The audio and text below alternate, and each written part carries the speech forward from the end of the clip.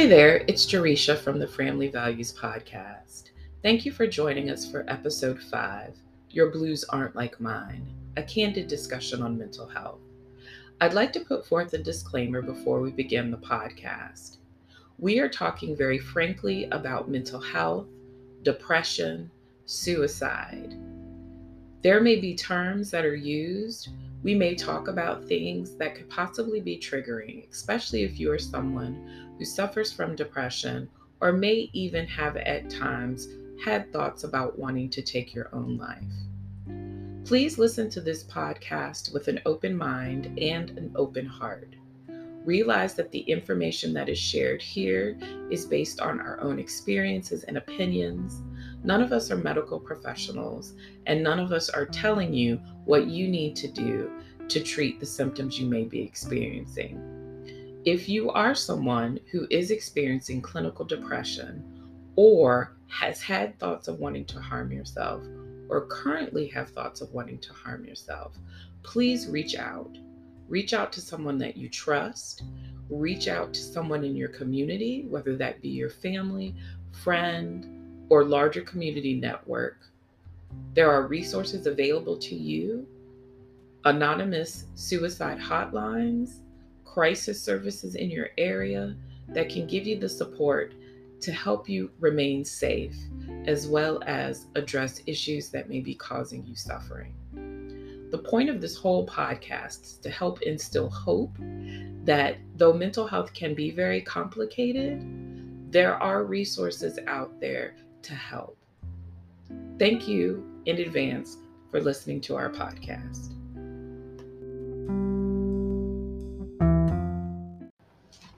Hey everyone, this is Jerisha from the Family Values Podcast, and I am here with some friends, and we are going to be talking about the topic, episode 5, Your Blues Aren't Like Mine. We're going to be having a very candid discussion about mental health. So first we're going to introduce ourselves. Again, I'm Jerisha. I'm Angela. I'm Clara. And I'm Hugh. And we are here to talk about mental health, so let's get into it.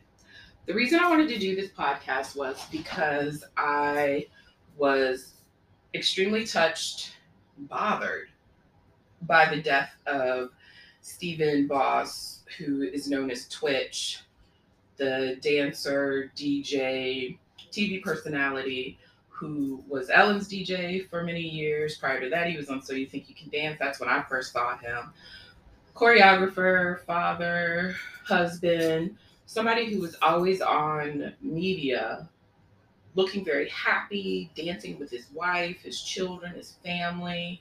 He seemed to bring a lot of joy and smiles to the Ellen show. Just seemed like a really happy person, that things were kind of coming together for him. So to find out that he died last week in such a tragic way really bothered me. And then, of course, all the tributes and seeing his wife say what she said and his mother, it just really kind of brought it home how impactful this person had been in other people's lives and what suffering might have been happening for him that he chose to end his life in that way, leaving all these people behind. And it just got me thinking about other people who might be suffering and what suffering looks like and how do we look at suffering? How do we notice it? How do we act on it? So what were y'all was I the only person who was affected by that? Oh, we were talking about it at work like the whole day. Even people that, like you, didn't watch the show, or I never watched the Ellen show, but I've seen his face. Mm-hmm. When you mentioned happy, you know what made me think about? He was so sparkly. He sparkled when he smiled. Yes. It was like little stars everywhere. But then followed by really dance moves and stuff. Yeah. But I texted you that day, and what really hit me is that my mom, who I live with my mom, but my mom who doesn't watch the Ellen show, my mom who doesn't follow entertainment people, I came home and she said, "Oh my gosh, did you hear?" So that I was just really shocked that my mom would even mention that to me because my mom doesn't follow that. So it hit her too a little bit. and it's a different generation. So that was really surprising. Yeah. I think it's hit a lot of Yeah. people who Mhm. aren't necessarily like fans of his Yeah. or fans of the Ellen show, etc., but just, having some awareness of social media and media in itself and just seeing him, he just really appeared like a pretty happy person. I think that's the misnomer out there. People think that when you have depression or you have anxiety that you cannot laugh or seem happy or look happy. Talk about that. Um, Well, first let's talk about depression. Let's go ahead and make sure that we all are in concert on what we're talking about when we say depression. So I think, when I talk about it, because I'm in community mental health and I'm an LCSW, so I think about depression in terms of the disorder, right? So it's not about being sad necessarily or crying all the time, but it's more about just kind of being, I guess, apathetic. But you do have those moments where you're happy. You do have those moments where you can enjoy life. And I think most people would see you as someone who's happy. A lot of the movie stars that we've loved, Robin Williams, Robin Williams, another one that nobody would have guessed, right? Yeah. So I think we don't really understand, most of us, what depression looks like unless you're in the field too. Right. For people who maybe aren't in the field or aren't actively in the field, when you try to describe depression or depressive symptoms to someone, what would you say? How would you describe it? I think that's a good question. I know for me, you had talked about the disorder and kind of like that apathetic portion. I think of it less as a disorder and more on the feeling side, just because that's kind of where my background is like just like that emotional support of somebody and that kind of side. And so saying somebody feels depressed and somebody who has depression, those are two different things. Absolutely. I get that. Great point. Yeah. But when it comes to the word depression and what that means to me, I feel like that's more of a feeling that may linger, but is present in someone that causes, a lack in motivation or and it affects their daily living. And so I think that for me is what is depression. When I hear depression, that's where I jump to. Absolutely. Yeah. Absolutely. Because that's one of the criteria, if you look at it from a clinical way, of determining that somebody is experiencing a clinical depression versus just feeling sad or appropriate feelings of down mood because something has occurred, versus grief, the loss of a loved one, being disappointed in something, etc. When your functioning begins to consistently be impacted is when it becomes an actual clinical issue, and one that possibly could need intervention through medication. A lot of times, trying to explain to people, especially when you're trying to knock out the stigma related to mental health, is explaining to people that just like if I have diabetes, and that's because I have issues with my blood sugar and how my red blood cells use sugar, etc., with depression, the brain is the organ that's being affected, and the chemicals in the brain are either too much or too little, and that's what impacts mood, sustained mood for a while. So that may require, just like I have to take medication to help with my blood sugar, that may require medication to kind of help those chemicals balance out so that your mood can be balanced. And sometimes that helps to describe it that way to people. And it's like, it's no more stigma related to taking blood pressure medicine. You don't want to have a stroke, so you take your blood pressure medicine. I don't want to have significant episodes of depression, so I take my antidepressant. But there is that stigma of being crazy or something being wrong with you.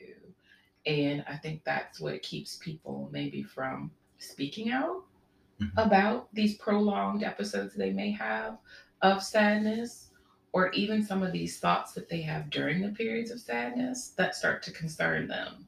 Those thoughts of maybe I shouldn't be here, or what would it be like if I didn't wake up, or would anybody notice if I wasn't here anymore?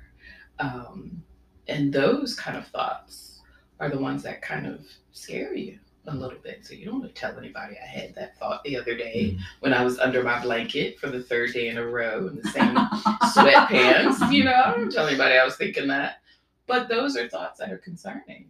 And the more prolonged the depression goes and the deeper it goes, those thoughts become more like a mantra and really get in your head and can really, encourage people to do things that are very impulsive and regretful.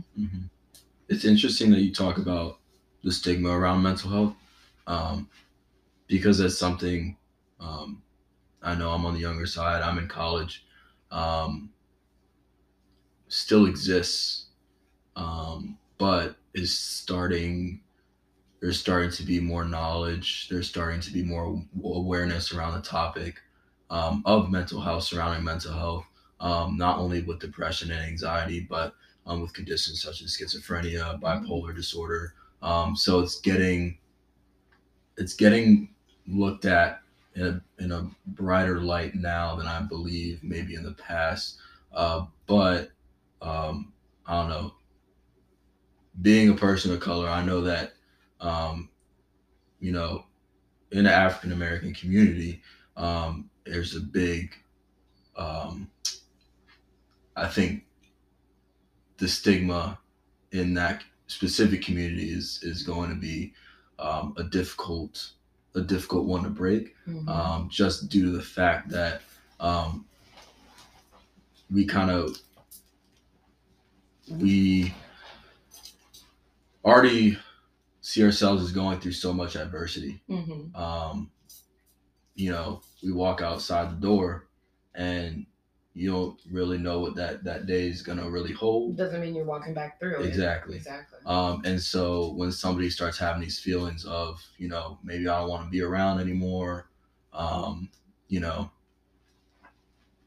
they think I've already gone through all this adversity. I'm so many years old and I've gone through adversity for this long. Why should I need to speak out on this? Why am I having these feelings? And then I think just breaking that thought is, I feel like, going to be a little bit tougher. But for the younger generations, I've bear witness at my own school, younger people coming together, creating change around mental health resources that are available. It's at my school, maybe not, statewide or nationwide, but, kind of that thought of think global, act local, is just, sometimes it's refreshing, sometimes it's tough to see the stigma and not being able to do anything. And so I think it's very refreshing for just the thought of that younger population kind of bringing more light to it I've been very grateful to be able to kind of see that. Hugh, can I ask you a question? And you don't have to answer it if it's too personal, but do you and your friends and the people that you hang out with, is mental health ever a topic of conversation? Yes. It is? Okay. Yeah. I would say not with all of my friends, but I do have a select few, and one specifically who is actually starting a kind of a peer support club. Awesome. At my school. And so very involved in mental health, very passionate about mental health. And so I think for some of my friends, yes, and other ones, not so much. Yeah. Yeah, because I don't really think that we ever talked about it when I was younger or even in my 20s. I just don't think that was a topic. Not that I can remember that much, but I don't think, I wouldn't say necessarily that I felt like I talked about it a lot either. I think when I did have conversations about it, it was related to what I was learning, like in school, or what I was going to be doing as a social worker, populations I was going to be working with. But it wasn't like in my friend group that when we checked in with each other, we were asking people about how they were really doing. I don't think my conversations were that deep with some of my friends. Now, with some of my friends, like Angela and I have known each other for, is it 30 years? Yeah, close to that. It's about 30 years. So we have had those conversations ad nauseum over the span of the relationship, but just kind of like regular getting with my friends, checking in with people. I don't think we did that. I don't know if I would agree with that. Okay. I think that we're socialized to have those conversations differently with our friends.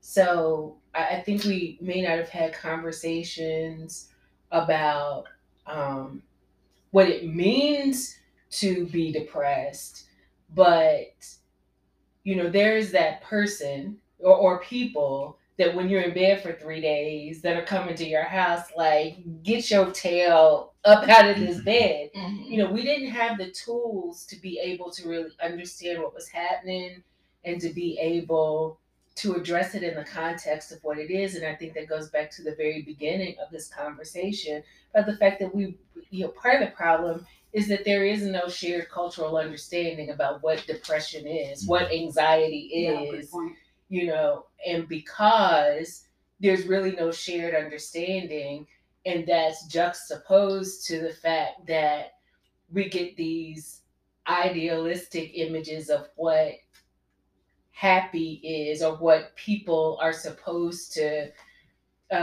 what it looks like to live these unrealistic ideals of what it looks like to live a great life. I think it pushes people further into a warped perception of what their life really is, which then causes, anxiety, the stress and anxiety of never being able to live up to what that ideal image is supposed to be, about never feeling good enough, about, all of these just kind of very warped ideas of what life is. So there's no real, it feels like there's not a real cultural starting point for the conversation. Because nobody's even talking about the same thing. Like there's no shared understanding of what it really means. Do you think there needs to be, in order for us to effectively address the issue of depression, mental health in society, and to be able to offer help to individuals who are struggling? Do you think we need to have a cultural understanding? And if so, who would be the entity to create that cultural understanding, that definition, that agreed upon way of addressing it? And whose culture would identify that? Would that be the mainstream culture, which I think over the years we've been increasingly dissatisfied with the choices and decisions that it makes for all of us? Is it through each individual culture and ethnicity, which could be thousands of ways to describe it, and then the systems that are created to address it? How do you see that? Honestly, I think the system where it starts is the family. I think when you heal family issues, you have a better understanding of the things that mental, physical, spiritual, emotional, social ills that impact and grow out of a dysfunctional family system. I think that's the first system. And to Hugh's point, I can remember my grandmother's generation. Nobody talked about depression, but they talk about being a little blue. So, and it was definitely the bootstrap generation, because even if you were a little blue, you're just supposed to get over it and keep on going. Mm-hmm. So my parents' generation gets socialized to not really appreciate what it means to be a little blue. And so then what they then pass down to us, but then with the onset of like 24/7 information, you know, we get blasted again with images of what life is supposed to be. Mm-hmm. And nobody's life matches. But young people don't know that. That's the thing. Teenagers don't know this. Yeah. Right. And I think I still see when I talk to parents of teenagers have that bootstrap mentality. Mm-hmm. And you guys, all of you, I'm sure have heard this. If someone does say, I don't feel good, I feel sad, I feel lifeless, I don't have energy, most of the time the family says, you've got everything you need. Mm-hmm. What is there to be unhappy about? You are growing up in a generation where you have everything. I never had what you have. And that's the first barrier there with your family when those are the things that you hear from them. Mm-hmm. Mm-hmm. Right. And that's the first system that's broken. I mean, we really can't start to address any external system when the culprit and the lack of understanding, you learn your faith or spiritual values, whatever that is, first in your family. Mm-hmm. You learn your physical values first from what's in your family. But mental and emotional values are not, that's not something that, we're not teaching self-care in the same way we teach, a healthy diet.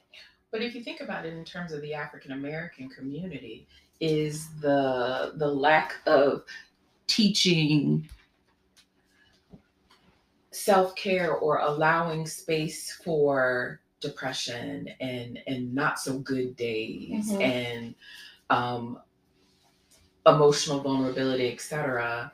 Do you think that wasn't taught because of our need to survive and seeing that if you are depressed, if you are someone who's emotionally vulnerable, that's showing a weakness that we can't afford to show in the larger community? So do you think that thought kind of got perpetuated in our culture? So I don't think it's just that we can't afford to perpetuate that we can't show up as we are only in our community. As a Black woman raising 3 teenage children, quasi alone, separated. If I'm not having a good day, I still got to get children to basketball practice. Mm-hmm. I still have to work 8 to 10 hours a day. I still, have to get, pick another child up from work at 11 o'clock at night. So my life doesn't stop for my bad days. Mm. Hence the bootstrap, and so, and I am a firm believer in what I call chemically induced happiness. I say that lightheartedly, but medication, the need for medication is real. Yeah. And it's important to have all of those outlets that kind of help you through those bad days because, and if you don't have the awareness to be able to tune into what you need personally and access any of those resources that are available to you, the pressure between trying to manage a life that doesn't stop and the both physical and emotional impact of either feeling depressed or being, having a clinical depression, that tension can easily lead you down the path of, making temporary decisions that have a permanent impact. Absolutely. Right? Absolutely. Because it feels like what you're saying is that life is lifing and not really giving a lot of space for us to step aside and be like, wow, I'm overwhelmed emotionally. I need to take a break. Bills still need to get paid, whether or not you're depressed. Schoolwork needs to get done. Responsibilities with children need to get done. Work obligations need to get done. Household obligations need to get done. As long as you are up and breathing, there's going to be something that you need to do, somebody you need to pay, something that you need to be responsible for. So it doesn't feel like there's much space for not being at your optimal best. And so I feel like there's a lot of people who are just limping along through life on, because they don't know how to take that space. They don't know where to find that space. Right. And they're just limping through with this. I love the commercial that comes on, and it's for some medication. I don't know. I think it's Resulting, where the lady has a mask, a little happy face mask. Yeah. So behind the mask, she's looking really sad and down. But when she goes out, she's in the drive-thru, the happy mask is on. When she's at work, the happy mask is on. I think there's a lot of people with masks who are behind that mask in a lot of pain. And I'm wondering, as an onlooker who sees the mask, how do I know to look further? How do I know to look behind it? How do I know to question what I'm seeing? That is a great question. And I don't want to sound like a Debbie Downer, but I will say that just kind of going back to what we started talking about, which is suicide. Most people that actually are able to complete the suicide, there's no signs. There's never any signs. Exactly. So what to look for, I'm not sure outside of directly asking that question. Right. But I don't know what else. Right. I think just like from an EMS perspective, anytime that we are dispatched to a mental health call, one of the first things that we're looking at is the environment that they're in. So they might be putting on that mask that you're talking about, but is that mask gonna, clean up the living room? Is it gonna, hygiene wise, right? So they might be saying, yeah, I'm doing okay, I'm doing fine, but there's no food in the house, the lights aren't on, it's cold, it's dirty, they're dirty, right? So I think, and that's only something that you can get and see if you're either really close to that person, or if you're in like a emergency situation with, if you were talking about being an emergency counselor or my role as a paramedic. But other than that, it's tough. It's tough to really know. Yeah. Tough to really know. Maybe one of the things we can talk about after we come back from our break is some of the things to look for that might tip you off that somebody might not be at their best and may be in a really down place and perhaps thinking of taking their life. Because there are things that we're trained to kind of look for and assess. And when we talk with people's family members who may have attempted to take their life or may have successfully taken their life, we ask them questions like, what have you seen? How were they eating? How were they sleeping? How were they talking? Were they talking in very kind of finite terms? Were they giving things away? Were they, disconnecting from things in their life? So there are some things that I think we can kind of look out for. But again, life is lifing. So I'm busy in my own life doing what I need to do, struggling with my own stuff. I may not have time to really be like, oh, well, Claire didn't sound like she usually does when we got off the phone.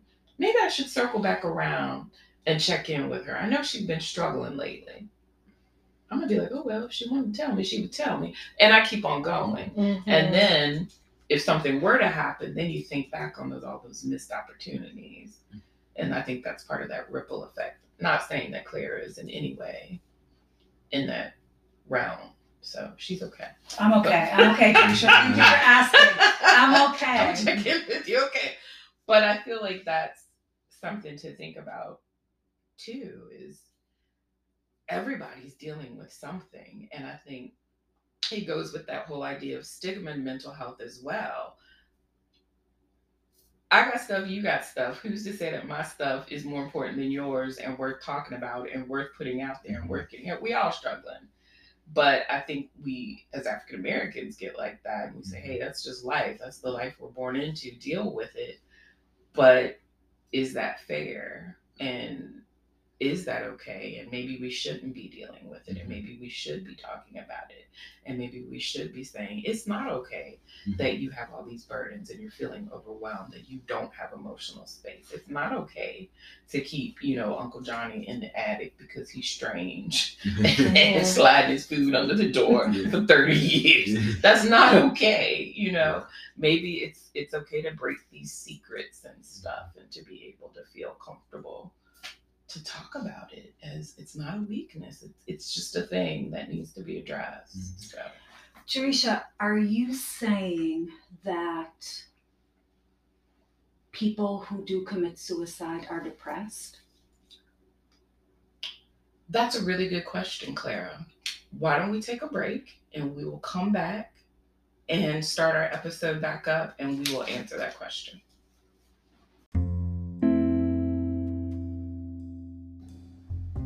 Hey there, this is Jerisha from the Family Values Podcast, and I just wanted to come on here during our break to check in and see how you're doing.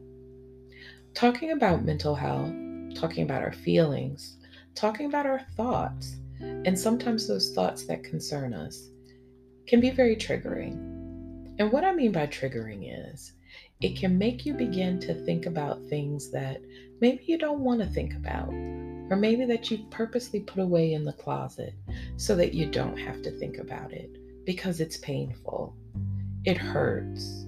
It scares you. It makes you worried. So I just want to check in and make sure that you're doing okay. I also want to encourage you as we continue to talk about the value of community. Take a look around and determine who is in your village. Is your village providing you enough support? Is your village there when you need them to be? Is it time to add new members to your village or let some members exit? It's very important to have a support system that you can rely on, that is dependable, that shows up when you need them, and gives you what you need in that space. So take this time to think about your village and how you can build a village that's going to best support you. Keep listening for more information about mental health.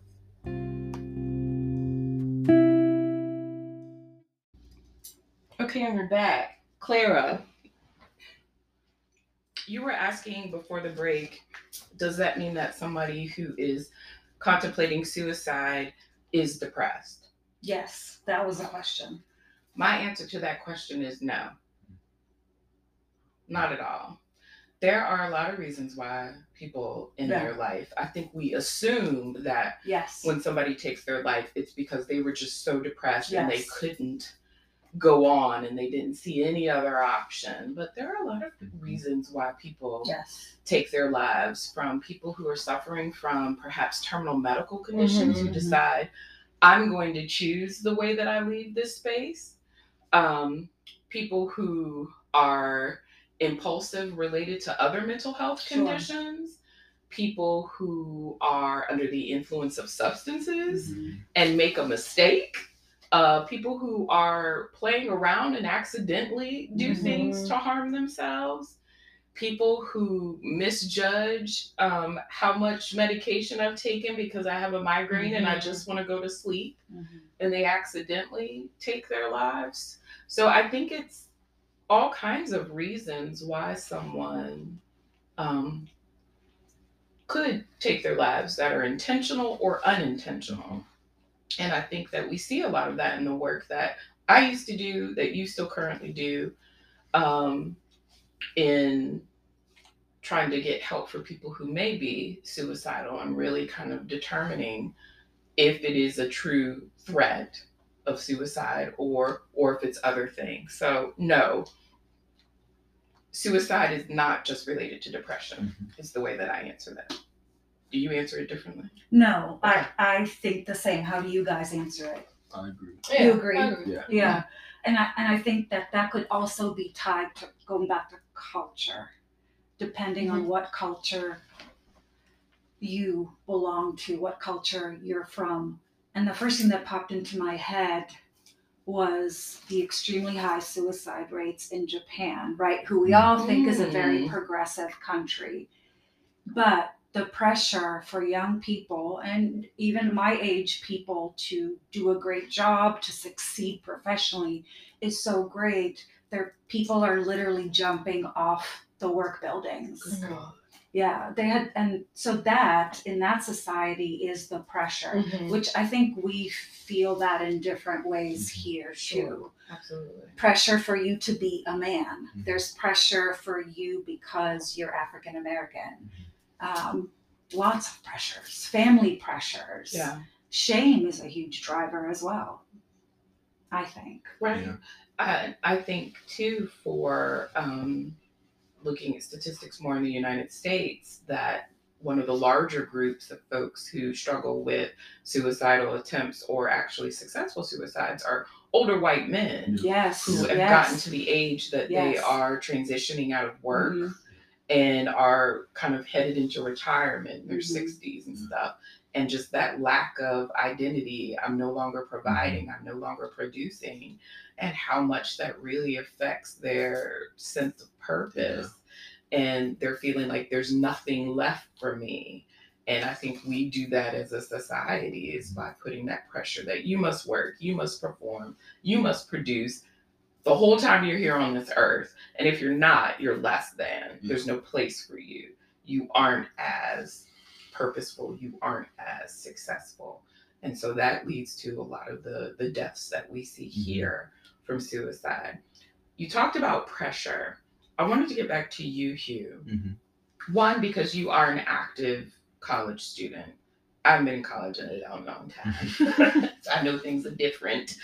And me and Clara, as folks who teach at a local university and deal with college students, talk to me about the pressure, because I have heard a lot of feedback from the students about how much pressure and how overwhelmed they are in college. Great question. Can you talk about that? It's a lot. I know specifically for me, as a pre-medical student, especially that pre-med community, where it's high GPA or nothing. I have to do, I have to get all A's. I have to get involved with as many things as I can. And I have to do research on top of this. I have to have volunteer opportunities, jobs. And I have to do all of this perfectly. Because if I don't do it perfectly, I'm not going to get into the school that I want. I might not even get into medical school. And then again, with that sense of fulfillment, that sense of purpose, what am I? I just wasted 4 years of my undergraduate experience for nothing. And so that pressure of I need to do great is kind of contributing to kind of like that purpose. And it's like,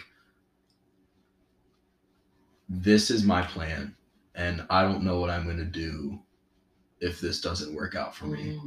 And so I think that's just my view on it. Just as a pre-medicine student, I know that, a lot of my pre-med colleagues are the same way.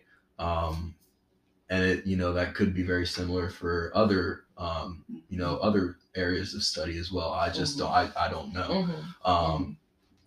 Or it could be completely different. The pressure could be coming from a completely different aspect of that, area of study. But especially for the medicine aspect and the medical school aspect, it's the pressure of, I need to do all this perfectly in this short amount of time for a plan that takes a long time. Mm-hmm. That takes 4 years of undergrad, mm-hmm. possibly gap years, mm-hmm. trying to figure your stuff out, 4 years of medical school, mm-hmm. and then 3 to 4 years of residency, depending on what specialty you want to go into, maybe mm-hmm. even more. Hugh, you're stressing me out. Right? My heart's beating a little faster. So that thought of, I need to do all this perfectly now so my plan can work out the way I want it to, the way I've planned since the beginning, or since the end of high school, beginning of college. Mm-hmm. I think that's where that source of pressure comes from, at least for health sciences, biology, pre-med mm-hmm. community. Well, no, it's not just those communities. Yeah. I think it's just that sense throughout. I teach social work courses, and I mean, we should be kind of laid back. Mm-hmm. I'm just here to help the world, and they are running at the same pace that you're running, and they are as stressed out as you sound mm-hmm. from the way you describe your experience in a social work class. Mm-hmm. And I'm struggling because I actually took these classes many years ago, but I took them. So I'm trying to figure out why are y'all so stressed out about it? So I think it is just this sense that this is my plan and it must work out the exact way that I have it planned out. And if it doesn't, then there's nothing else. I have failed. Yeah. I don't really see a sense of a lot of plan Bs or Cs or options. I don't hear options. Yeah. I have so many thoughts about that. Okay. So I hear you, and I definitely agree that there's a lot of pressure to achieve, to that sense of achievement, and I think there are lots of things that we've done to contribute to that generation feeling that pressure.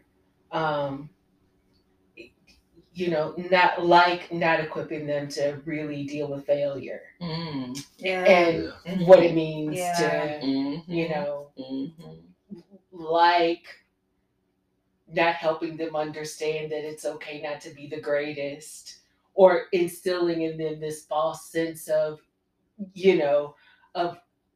greatness that they feel like they have to live up to. Mm-hmm. Just this very unrealistic sort of self-perception. And but I think that the other piece, in addition to the achievement, what I see with my teenagers right now is acceptance. Social media is such a double-edged sword because there's access to information and ways to build community that didn't exist when I was in my teens and 20s, but it's also a tool that in the wrong hands can leave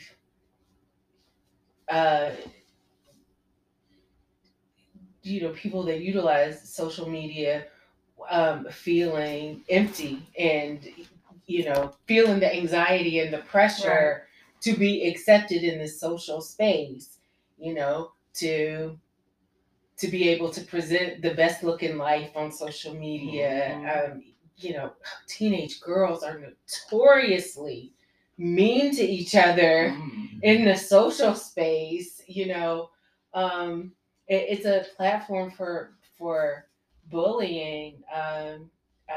So I have a relative that went through some pretty significant traumatic experiences at the point of, there was an attempt on her life. And as we got closer to the court date where this person who perpetrated this was being sentenced, there was this, what felt like coordinated attack on her in the social space to try to really impact her. I mean, they targeted her school. They said they posted horrible things about her online at her church website. Yeah. So there's this open space that everybody has access to where, if you're not if there are people that want to come for you in that space, it's very easy to do in a way that directly impacts your, your sense of safety and security, and, can lead to increased anxiety and that sort of thing. So I think it's the achievement. I think there's pressure to achieve, and I think there's also the pressure for acceptance that drives some of the things that destabilize our perception of what it means to, to be healthy. I don't know if that makes sense. It does. You know what I'm hanging on to is what you said about failure, because I think that's a huge piece of it. I love to tell my class, you guys go out there and fail often. Because I think that's the best learning experience, is failing. But I don't know that our society is accepting of failure, just like social media. What do you post on Instagram and stuff like that, right? Is when you're on vacation, you're living your best life. But nobody sees when we're failing. I wish we had a platform to show everybody, like, oh, look, I did this. Call it like I failed. Failogram. Failogram, exactly. You just put all your failures on there. Failing. Yeah. And you know what? Guess what? I'm going to get up tomorrow and I might fail again. Right. Okay, well. Right. I think I've had that same conversation with my students, trying to explain to them that what you're experiencing right now is only real in this moment. 10 years from now, when you think back on this experience, none of this is going to matter. None of it is. So your sense of failure, you still have to have perspective on that. Failure in what? You didn't turn an assignment in, you didn't get a grade you wanted to, you didn't have a relationship with someone you wanted, you didn't do something well at work. Those are moments. But your life is made up of thousands of moments. And you can't generalize and say, I wasn't successful in this, so I am no longer successful. That's a generalization. And when you think that way, you're letting one moment define you for life, in a lifetime. And then after you leave this experience, 100s don't even matter. You're not at work getting hundreds. You're getting a check because you did your work. You're not getting hundreds. You're not being told, oh, this didn't work, you're going to have to redo this job. No, you're getting a check because you're performing duties. And nobody cares how many 100s you got or didn't get. But trying to get them to see that, I know that that's only going to come with time and experience. Because I was the same way. I thought, oh, goodness, the grades, I got to get it and all this stuff. Then I started working. I was like, wait, nobody's going to ask me what my GPA was? Wait, nobody's going to ask what I got on that paper? Nobody's going to ask how many classes I got A+ in? Nobody cares? Wait a minute. What? Oh, my goodness. So do you think that people invest too much energy into just one identity? And that may not be good for your mental health? I don't think they see themselves as multifaceted. I think people tend to see themselves in very black and white. Right. I'm either good or bad. I'm either successful or I'm not. I'm either pretty or I'm ugly.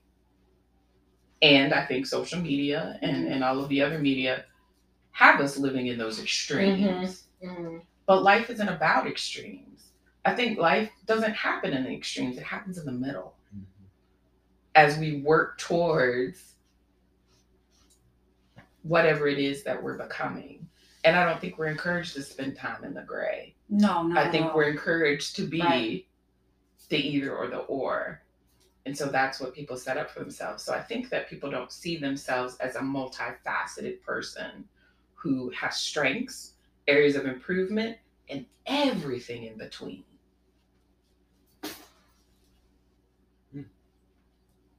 That was deep. Let's think about that. Yeah, no, hold on. Let it sink in. That was deep. So how do we turn that into a tool for people? I know when I'm doing therapy with individuals in my private practice, we are spending a lot of time getting comfortable with being in the gray. Okay. And living in the gray and showing yourself grace and being reasonable with your expectations of yourself and realizing that life is in the gray. and that the extremes are not sustainable in either direction? I think we stopped giving participation trophies to kids. As soon as you said the problem with failure, that's immediately what I went to. Is that idea? I don't know if you guys have heard of that idea of like not to gender this, but daddy ball. Oh yes, where you have because I have athlete sons. Exactly. Where you have athletes who their dad is the coach, and they reward them for getting last place. You still get a participation trophy, and so that instillment of this isn't failure. You tried. Here's a plastic trophy that says congratulations, you tried 2022 on it. Right. And so just that's the first thing that I thought of was that idea of that participation trophy and daddy ball quote. And you think that's harmful? I do. Yeah. I think it's where the seeds of extremes are planted, because if everybody gets a trophy and you don't get a trophy, it's like that's, and I know that's kind of even an extreme analogy just in the conversation, but I do think that it's so many, it's that cliche, everything I learned about life, relationships, whatever I learned in kindergarten. I think there's some basic things that you have to learn early in childhood. I remember when my son was playing baseball, and they had a great little team, and the undefeated season, and they went to this playoffs, and we traveled to North Carolina, and there was nothing more heartbreaking than watching a bunch of 11-year-old boys lose a baseball game that they really, really wanted to win. But they had to learn that they could lose and that the sun was still going to rise the next day. Right. And there's this, it's, to your point of seeing each other in extremes, I think sometimes when it comes to feelings that we don't know what to do with, or a health condition that creates feelings in us that allows the environment for us to not really be able to tap into these and understand and know how to process and deal with these feelings, they can be so overwhelming that the impulsiveness becomes the choice. Whatever the impulse is, like, it's hard to see beyond. It's like the sun is not going to come up with tomorrow. This is the absolute worst thing in this moment. And going back to the beginning of the conversation, it's like, so then what do you do? How do you create a culture that recognizes when people are struggling, which is your original question, that and support systems, family, friends, how do the systems that surround the individual then begin to recognize the signs? I think that was one of the questions that you asked. And I think Hewitt mentioned earlier that there typically are signs. Like when you walk into a house and you see, it's probably not the best thing for me to say to my children, but I will go into my boys' room and say, this environment makes me concerned about what's going on in your head. Let's talk about why this is so disordered. Like, what's going on in your head?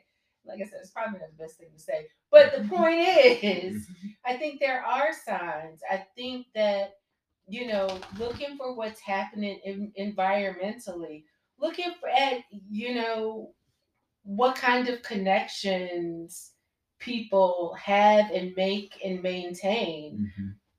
As an introvert myself, who does lots of things on a public stage, I can put on a happy face. Mm-hmm. I can wear. I'm good at wearing a mask. Yeah. You know. You are. And so thank you. You are. I guess. I don't know. You know, so, but those who are closest connected to me know what's behind the mask and can, you know, so they're making sure that those systems that surround the individual have the tools to be able to recognize when there's a shift or when there's a change. And, you know, I know people have different religious beliefs or spiritual beliefs. But there was a time when church, you know, where church was the epicenter of community. And so if it's no longer a religious sort of thing that's like the central community, where do you find community? Where is it only on, like, where do you connect to community so that there are people that are close enough to you to support you through things that you may not even be willing to talk about, you know? But I wonder if there's a issue with feeling safe and trusting those communities. Well, I think that's what's contributed to the breakdown of them. You know, I think that's what's contributed to the breakdown, particularly, I mean, I won't go down that path. No, I mean, like with religious communities. Okay. I think having grown up in a generation where early in life, the community around church was a very big part of my life, and seeing how the evolution of what used to be community is turned into more showmanship in many ways. There's, you know, that it's evolved. Right. That in many places doesn't exist anymore. Right. But what is it for people? Like, where is that? Where do you find community? Where do you find the systems that are the cultural systems that can support you through these different life stages? And is that community going to actually give you tangible support that will help address whatever the cause of your discomfort or suffering is? Or is your community going to say, oh, it's okay, you can shake it off, you'll be all right, you got such a beautiful family, they love you, it's going to be all right, or why don't you just take a day off, you'll be okay? Or is your community really going to listen and validate what you're saying and say, you know what, I felt that way too, and this is what helped me? Or, you know, there's a place that you can go if you're really feeling unsafe, and I'll go with you. You know, I think it's what kind of help are you going to get from the community? And if you reach out to the community and you get that first set of help and you don't feel like it's helpful, am I going to reach back out? Yeah, and that could be a double-edged sword, because I also have seen people in, you know, mental health community who have attempted to kill themselves, and they have gone to their church, to their pastor, who they feel is being helpful to them.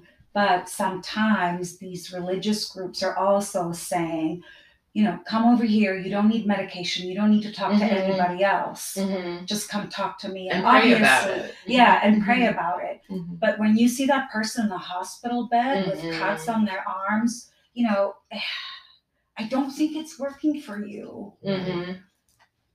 Yeah, so it can be a source of support, but it could also be sometimes a barrier to people who are really, really feeling desperate. Or a source of shame and guilt. Source of shame and guilt, yeah. Absolutely. Well, let's take another break. And I know we're at our hour spot, but if folks want to hang out more, we can do that. Keep talking. Okay, so we're going to come back on and just do a quick wrap up. We got to talking and time got away from us, and folks have things that they need to do. So I really appreciate everybody taking the time out to just kind of have a pretty informal discussion about mental health in our communities. And I think that we talked about a range of things, from suicide to just mental health, what depression may look like, what the intersections may be between depression and societal expectations and cultural expectations. And we even started talking about religion and community, and is that a space for help, and what to do and how to reach out. We talked about some of the issues in school and the idea of preparing people to not accept failure, and not be okay with living in the gray and living in this life of extremes. So final thoughts on kind of the discussion that we've had. What do you feel like you take away from this?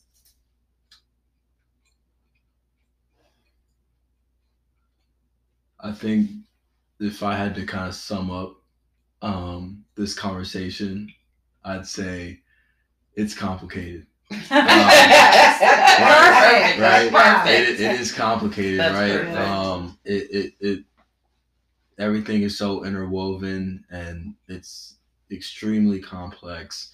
And so how do we come to understand, or to attempt to try to understand, the complexity of it all?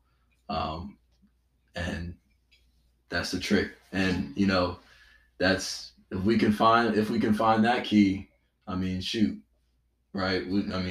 We were talking about kind of understanding from, system.